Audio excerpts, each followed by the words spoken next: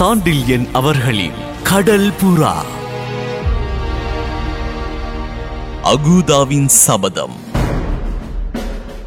அரை மூளைக்கு மஞ்சள் அழகியை அழைத்து சென்று மர்மமாக அவளிடம் இளைய பல்லவன் ஏதோ சில வார்த்தைகள் சொன்னதும் அந்த சில வார்த்தைகளை கேட்டவுடன் வேண்டாம் வேண்டாம், அது மட்டும் வேண்டாம் என்று அவள் கதறியதன்றி தன் சம்பந்தம் இல்லாமலே இளைய பல்லவனை அன்றைய இரவு நிகழ்ச்சிக்கு அழைத்து விட்டதும் பெரும் விந்தையாக மட்டுமல்ல, கோபத்தையும் அச்சத்தையும் ஒருங்கே விளைவிப்பதாகவும் இருந்தது அக்ஷய முனை கோட்டை தலைவனுக்கு.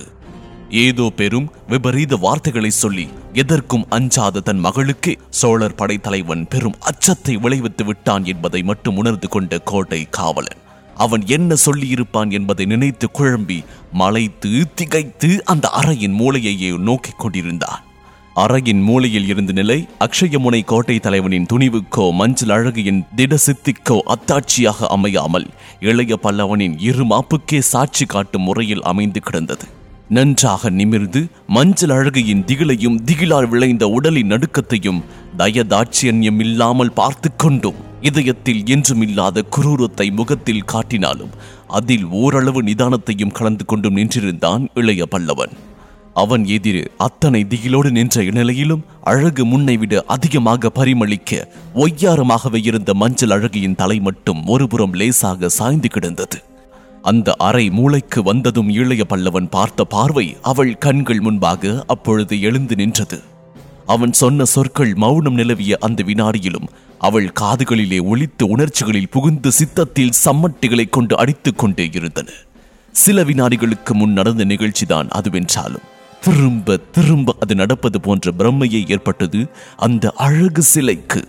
அறை மூளைக்கு அழைத்து வந்ததும் இளைய பல்லவன் பார்த்த நிதானமும் ஆழமும் பரிதாபமும் கலந்த பார்வையை அவன் தன் மீது ஒரு முறைக்கு இருமுறையாக வீசிய காட்சியும் அவள் கண்முன் மீண்டும் எழுந்தன. அடுத்தபடி ஏற்பட்ட அவன் உதடுகளின் அசைவையும் அவள் தனது மனக்கண் முன் மீண்டும் கண்டாள். இளைய பல்லவனின் உதடுகள் லேசாகத்தான் அசைந்தன. குரலும் மெதுவாகத்தான் இருந்தது. ஆனால் மிகுந்த உறுதியோடு வெளிவந்தன அவன் சொற்கள். இந்த அறை மூளைக்கு உங்களை அழைத்து வந்ததற்கு காரணம் இருக்கின்றது தேவி என்று சாதாரணமாகத்தான் ஆரம்பித்தான் இளைய பல்லவன். ஆனால் அந்த குரலில் இருந்த ஒரு விபரீத தொனி அடுத்து வரும் சம்பாஷணையை அத்தனை ரசமாயிருக்காது என்பதை நிரூபிக்கவே மஞ்சள் அழகி சற்று சிந்தனையுடனேயே கேட்டாள்.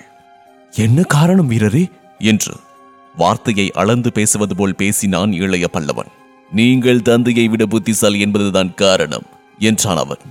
அவன் தன்னை பாராட்டுகின்றானா அல்லது தன்னை பார்த்து நகைக்கின்றானா என்பதை அவளால் புரிந்து கொள்ள முடியவில்லை. எதற்கும் கேட்டு வைத்தாள் அவள். பாராட்டவா என்னை இங்கு அழைத்து வந்தீர்கள் என்று. இல்லை, பாராட்ட அல்ல, உண்மையை சொல்ல. உங்கள் தந்தையின் நிதானம் தைரியம் எல்லாம் மேலுக்குத்தான். உண்மையான தைரியமும் நிதானமும் உள்ள ஆபத்தை புரிந்து கொள்ளும் சக்தியும் உங்களுக்குத்தான் இருக்கின்றது. ஆகவே உங்களிடம் விஷயத்தை சொல்லவே இங்கு அழைத்து வந்தேன் என்றான் இளைய பல்லவன். என்ன, எங்களுக்கு ஆபத்தா? வியப்போடு கேட்டாள் மஞ்சள் அழகி. ஆம். யாரிடமிருந்து ஆபத்து? என்னிடமிருந்து. உங்களை என் தந்தை சிறை செய்து விட்டால்? ஏன் கொன்றுவிட்டால்? சிறை செய்தாலே ஆபத்து, கொன்றுவிட்டால் ஆபத்து பன்மடங்கு அதிகம். இருப்பதை விட இறந்த பின் தான் நான் அபாய மனிதன். இறந்த பின் நீங்கள் என்ன செய்ய முடியும்? இளைய பல்லவன் விழிகள் அவளை நோக்கி நகைத்தன. இந்த அக்ஷயமுனை கோட்டையை அழித்து விட முடியும். இங்குள்ள அனைவரையும் கொன்றுவிட முடியும். புல் பூண்டு கூட இல்லாமல் இந்த இடத்தை பொசுக்கிவிட முடியும் என்ற இளைய பல்லவனின் குரலில் திடீரென்று மீண்டும் விபரீத தொனி தெரிந்தது. பிசாசாக வந்து இத்தனையும் செய்வீர்களா என்று நகைக்க முற்பட்ட மஞ்சள் அழகி இளைய பல்லவனின் கண்களில் திடீரென்று பளிச்சிட்ட ஒரு பார்வையை கண்டு தன்னை சட்டென்று அடக்கிக் கொண்டாள். நகைப்பு உதடுகளில் உறைந்தது, முகத்தில் கிளி படர்ந்தது. அந்த கிளியை இளைய பல்லவனின் அடுத்த சொற்கள் உச்சஸ்தாயிக்கு கொண்டு போயின. எங்கிருந்தோ வெளி உலகத்தில் இருந்து பேசுவது போல் ரகசியமும் ஆழமும் பயங்கரமும் துணித்த குரலில் பேசினான் இளைய பல்லவன். மஞ்சள் அழகி என்று அவன் ஆரம்பித்தது ஏதோ சொல்ல முற்பட்ட அந்த பெண்ணை தடுக்காதீர்கள். உங்கள் தங்க நிற எழில் என்னை பிரமிக்க வைத்திருக்கின்றது. உங்களை இனி நான் மஞ்சள் அழகு என்றுதான் அழைப்பேன். ஆனால் இத்தனை பிரமிக்கத்தக்க அழகு என் அழிவினால் சீரழிந்து விடுமோ என்ற ஏக்கமே என்னை ஆட்கொண்டிருக்கின்றது. தற்சமயம் என்ற இளைய பல்லவன் மேலும் அதே விபரீத துணியில் பேசினார். மஞ்சள் அழகி, உங்கள் அழகு குலைந்துவிடும். அது மட்டுமல்ல, உங்களைப் போல் இந்த கோட்டையில் உள்ள பல பெண்கள் சீரழிக்கப்படுவார்கள். இங்குள்ள கொள்ளைக்காரர்களும் அதோ இன்று நவரத்தினங்கள் இழைத்த ஆசனத்தில் உட்கார்ந்திருக்கும் உங்கள் தந்தையும் கொசுக்களை போல் நசுக்கப்படுவார்கள். இந்த கோட்டையும் கொத்தளங்களும் கொளுத்தப்படும். இத்தனையும் என் ஒருவன் மரணத்தால் ஏற்படும். என் மரணம் இந்த நகரத்தையே மாய்த்துவிடும். சந்தேகம் வேண்டாம். பிசாசாக வந்து இத்தனையும் சாதிப்பேனோ என்றல்லவா கேட்டீர்கள்? பிசாசாக வருவேன், நாசம் செய்ய அல்ல, நாசத்தை வேடிக்கை பார்க்க. ஆனால் இதை நாசம் செய்ய வருவது என்னை விட பெரிய பிசாசு. உயிருள்ள ஒரு பிசாசு வரும் இங்கே. அது வருவதற்கு ஏற்பாடு செய்துவிட்டுத்தான் வந்திருக்கின்றேன். என் முன்னேற்பாட்டை பற்றி என்ன நினைக்கின்றீர்கள்? என்று பேசிக்கொண்டே போன இளைய பல்லவன் சிறிது பேச்சை நிறுத்தி மஞ்சள் அழகியை கூர்ந்து நோக்கினான். அவள் பிரம்மை பிடித்து ஏதும் புரியாமல் குழம்பி நின்றிருந்தாள். இவன் வீண் பெருமை எடுத்துக் கொள்ளும் கையாலாகாதவனா? செய்யால் முடியாததை சொற்களை கொண்டு சரி கட்டி நம்மை அச்சுறுத்த பார்க்கின்றானா என்ற சந்தேகம் அவள் சிந்தத்தில் ஒரு வினாடிதான் எழுந்தது. அடுத்த வினாடி அந்த சந்தேகம் மறைந்தது. மறைய வைத்தது இளைய பல்லவனின் குரூர பார்வை ஒன்று. அவன் இதழ்களில் அந்த தருணத்தில் தவழ்ந்த இளநகையிலும் உதடுகள் உதித்த சொற்களிலும் அந்த குரூரம் இருந்தது. இளநகையை தொடர்ந்து அவன் உதடுகளை திறந்து சொன்னான். மஞ்சள் அழகி, நான் சொன்னவை வீண் வார்த்தைகள் அல்ல. நான் செய்துள்ள முன்னேற்பாடும் பொய் அல்ல. இத்தனை நேரம் நான் குறிப்பிட்ட நாசம் நடந்தே தீரும். ஏன் தெரியுமா? ஏன்? தீனமாக எழுந்தது மஞ்சள் அழகியின் கேள்வி. வரப்போவது யார் தெரியுமா? தெரியும், பிசாசு. பிசாசு அல்ல, பிசாசை விட கொடியது. பிசாசை விட கொடியதா? அகுதா. எத்தனை பெரிய வெடியை அவன் எடுத்து வீசியிருந்தாலும் அதே வினாடியில் அந்த அறையில் 1000 பிசாசுகள் தாண்டவமாடியிருந்தாலும் அழிக்க முடியாத அதிர்ச்சியை இளைய பல்லவன் பதில் அளித்தது அவளுக்கு. அவள் ஏதோ பேச வாய்த்திருந்தாள். வாயை திறந்தாளே தவிர சொற்கள் வெளிவரவில்லை. வாய் அடைத்து நின்று விட்டது. அவள் உணர்ச்சி வெள்ளத்தையும் உள்ளத்தை துளிர்த்து கிளைவிட்ட கிளியையும் இன்னும் அதிகமாக வளர்த்தன இளைய பல்லவனின் அடுத்த சொற்கள். மஞ்சள் அழகி, இந்த கோட்டைக்கு வருவதை அகுதா தடுத்தார். நான் தான் கேட்கவில்லை. காலிகத்திலிருந்து கடாரம் செல்லும் மரக்கலங்கள் இடையே புகுந்து தடுக்க இதைவிட நல்ல இடமில்லை என்ற காரணத்தால் நான் இந்த இடத்திற்கு வருவதாக திட்டமிட்டேன். பிடிவாதமும் பிடித்தேன். அதற்கு மேல் அகுதா ஏதும் பேசவில்லை. என்ன உதவி உங்களுக்கு தேவை என்று மட்டும் கேட்டார். எனக்கு ஏதாவது ஆபத்து நேர்ந்தால் இக்கோட்டையின் மீது பழி வாங்க வேண்டும் என்று நான் கேட்டுக்கொண்டேன். அகுதாவின் கண்களில் புதிய ஒளி ஒன்று பிறந்தது. அப்பொழுது நாங்கள் இருவரும் நடுக்கடலில் அவருடைய மரக்கலத்தின் தளத்தில் நின்று கொண்டிருந்தோம். வானமும் மேகமூட்டத்தால் கருத்து கிடந்தது. ஒரு கையை முஷ்டியாக பிடித்து உயர தூக்கி வானத்தை நோக்கி சபதம் செய்தார் அகுதா. இன்னும் 3 வார காலத்தில் நான் அக்ஷயமுனை வருகின்றேன் உங்களை சந்திக்க. நீங்கள் அங்கு இருந்தால் அக்ஷயமுனை பிழைக்கும். இல்லையேல் அக்ஷயமுனை இல்லை. தாரையோடு தாரையாக்கி விடுகின்றேன் அந்த கோட்டையை. ஆடவர் பெண்டீர் அனைவரையும் என் வீரர்களிடம் ஒப்படைத்து விடுகின்றேன் என்றும் கூறி வேய் சிரிப்பு சிரித்தார் அவர்.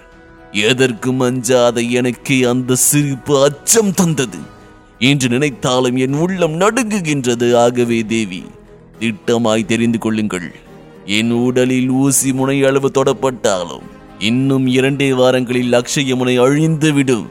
நான் அகுதாவை விட்டு கிளம்பி 1 வாரமாகின்றது என்றான் இளைய பல்லவன். ஆம் ஆம் என்றாள் மஞ்சள் அழகி நடுக்கத்தோடு. அகுதாவின் கடற்படை இன்னும் 15 நாட்களில் இந்த துறைமுகத்தில் பிரவேசிக்கும் என்று மற்றொரு முறை வலியுறுத்தி சொன்னான் இளைய பல்லவன். ஆம் ஆம், அகுதாவின் வீரர்கள் இறங்குவார்கள். தடுக்க நான் இல்லாவிட்டால் அடுத்து நடப்பதை உங்கள் கதியை, தங்கத்தை பழிக்கும் இந்த அழகு தேகத்தின் நிலையை நான் சொல்ல வேண்டுமா? இந்த சமயத்தில் தான் வேண்டாம் வேண்டாம் என்று கதறினாள் மஞ்சள் அழகி. இதை அடுத்துதான் இளைய பல்லவன் அன்றைய இரவு நிகழ்ச்சிக்கு வரவும் வேண்டினார். இந்த சம்பாஷணையும் இளைய பல்லவன் முகமும் திரும்ப திரும்ப சித்தத்தில் வலம் வந்ததால் பிரம்மை பிடித்து நின்றாள் மஞ்சள் அழகி. அவள் எத்தனை நேரம் நின்றிருந்தாளோ அவளுக்கே தெரியாது. இளைய பல்லவன் மெல்ல தன் கையை பிடித்த பின்புதான் அவளுக்கு சொரணை வந்தது. பயப்பட வேண்டாம், நான் இருக்கின்றேன் என்று அவள் செவிகளில் கூறியது செவி மூலம் உள்ளத்துக்கும் அமுதம் வார்ப்பதாக தோன்றியது அவளுக்கு. அதனால் மீண்டும் உணர்ச்சிகள் மெல்ல மெல்ல அவள் வசப்படலாயின. கடைசியாக சொன்ன வார்த்தைகளை அவன் அன்பொழுக சொன்னான். உண்மையில் இனிமை தரும் இதயத்தை பெற்றிருந்த இளைய பல்லவன் அவசியமானால் அதே இதயத்தை இரும்பாகவும் ஆக்கிக் கொள்ள வல்லவன் என்பதை உணர்ந்து கொண்டாள். ஆகையால் அவன் இழுத்த இழுப்புக்கு இசையலானாள். அவளை மெல்ல கையை பிடித்து அழைத்து கொண்டு மீண்டும் கோட்டை தலைவன் இருந்த இடத்திற்கு சென்ற இளைய பல்லவன் அவளை அவள் ஆசனத்தில் அமர்த்திவிட்டு தானும் எதிரே உட்கார்ந்தாள். கோட்டை தலைவனின் உணர்ச்சிகள் விவரணத்துக்கு உட்பட்டதாயில்லை. ஏதேதோ எண்ணங்கள் அவன் சிந்தனையில் எழுந்து உலாவிக் கொண்டிருந்தன.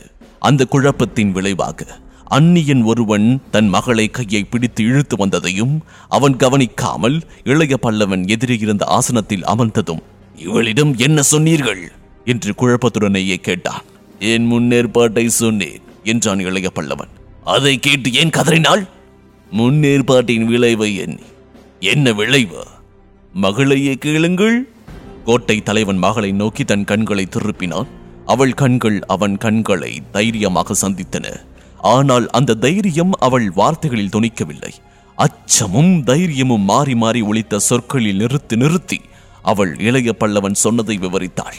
அந்த வினாடி அந்த விவரணத்தை கேட்டதும் இடிந்து பல வினாடிகள் ஆசனத்தில் சாய்ந்து விட்டான் கோட்டை தலைவன். அகூதா கொள்ளைக்காரனாக இருந்தாலும் சொன்ன சொல்லை நிறைவேற்ற தவறாதவன் என்பது அவனுக்கு நன்றாக தெரிந்தது. இளைய பல்லவன் மீது கையை வைத்தால் அகூதா வாங்கக்கூடிய பழியின் பயங்கரத்தையும் அவன் உணர்ந்திருந்தான்.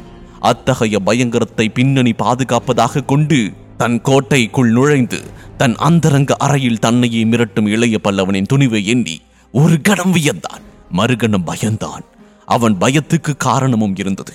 தன் கதி இருதலை கொள்ளி என்பதை அறிந்து தவித்தான். அந்த தவிப்பை வெளிக்காட்டிய கண்களை மகள் மீது திருப்பிய கோட்டை தலைவன், மகளே, இன்று நாம் நல்ல முகத்தில் விழிக்கவில்லை என்றான். ஏன் என்று அவள் கேட்டாள். இவரை நாம் தொடவும் முடியாது, முன்னேற்பாடு அத்தனை கடுமையானது என்று இளைய பல்லவனை சுட்டி காட்டினான். மஞ்சள் அழகி பதில் சொல்லவில்லை. ஆம் என்பதற்கு அறிகுறியாக தலையை மட்டும் மாற்றினாள். இவரை எப்படியும் நாம் காக்க வேண்டும் என்றான் கோட்டை தலைவன். ஆம் ஆம் பயத்தோடு பதில் சொன்னால் மஞ்சள் அழகி. இரவு நிகழ்ச்சிக்கு இவரை அழைத்து விட்டாய்? ஆம். இதையடுத்து கோட்டை தலைவன் கேட்டான். இரவு நிகழ்ச்சிக்கு அந்த நால்வரும் வருவார்கள், புரியவில்லையா உனக்கு என்று. மஞ்சள் அழகி புரிந்து கொண்டாள். அச்சம் துளிர்த்த கண்களை தந்தை மீது நாட்டினாள். ஆம், புரிகின்றது தந்தை. அந்த நால்வரும் வரத்தான் வருவார்கள். இவரை அழைத்தாலும் ஆபத்து, அழைக்காவிட்டாலும் ஆபத்து. ஐயோ, இதென்ன சங்கடம் என்று குரல் தழுதழுக்க கூறினாள் அவள். அத்தோடு தனது இரு கரங்களையும் குவித்து இளைய பல்லவனை வணங்கி, வேண்டாம், இரவு நிகழ்ச்சிக்கு மட்டும் நீங்கள் வர வேண்டாம் என்று மன்றாடினாள். இம்முறை குழம்பியவன் இளைய பல்லவன், யார் அந்த நால்வர்? அவர்கள் வந்தால் என்ன என்று குழம்பினான். அதை மெல்ல விவரிக்க துவங்கினாள் மஞ்சள் அழகி. இதன் தொடர்ச்சியை இன்பத்தில் துன்பம் இதில் தொடர்ந்து கேட்கலாம். இந்த பாட்காஸ்டை உங்களுக்காக வழங்கிய நான் டிஜே முருகா. சோஷியல் மீடியாவில் என்னை ஃபைண்ட் செய்ய Facebook ஹேண்டில் murugan.radio மற்றும் Instagram ஹேண்டில் murugan.dj. இந்த பாட்காஸ்ட் உங்களுக்கு பிடித்திருந்தா சவுத் ரேடியோஸ் மொபைல் ஆப்ல 5 ஸ்டார் ரேட்டிங் கொடுங்க. உங்களின் பேராதரவிற்கு மனமார்ந்த நன்றிகள். மீண்டும் சந்திப்போம்.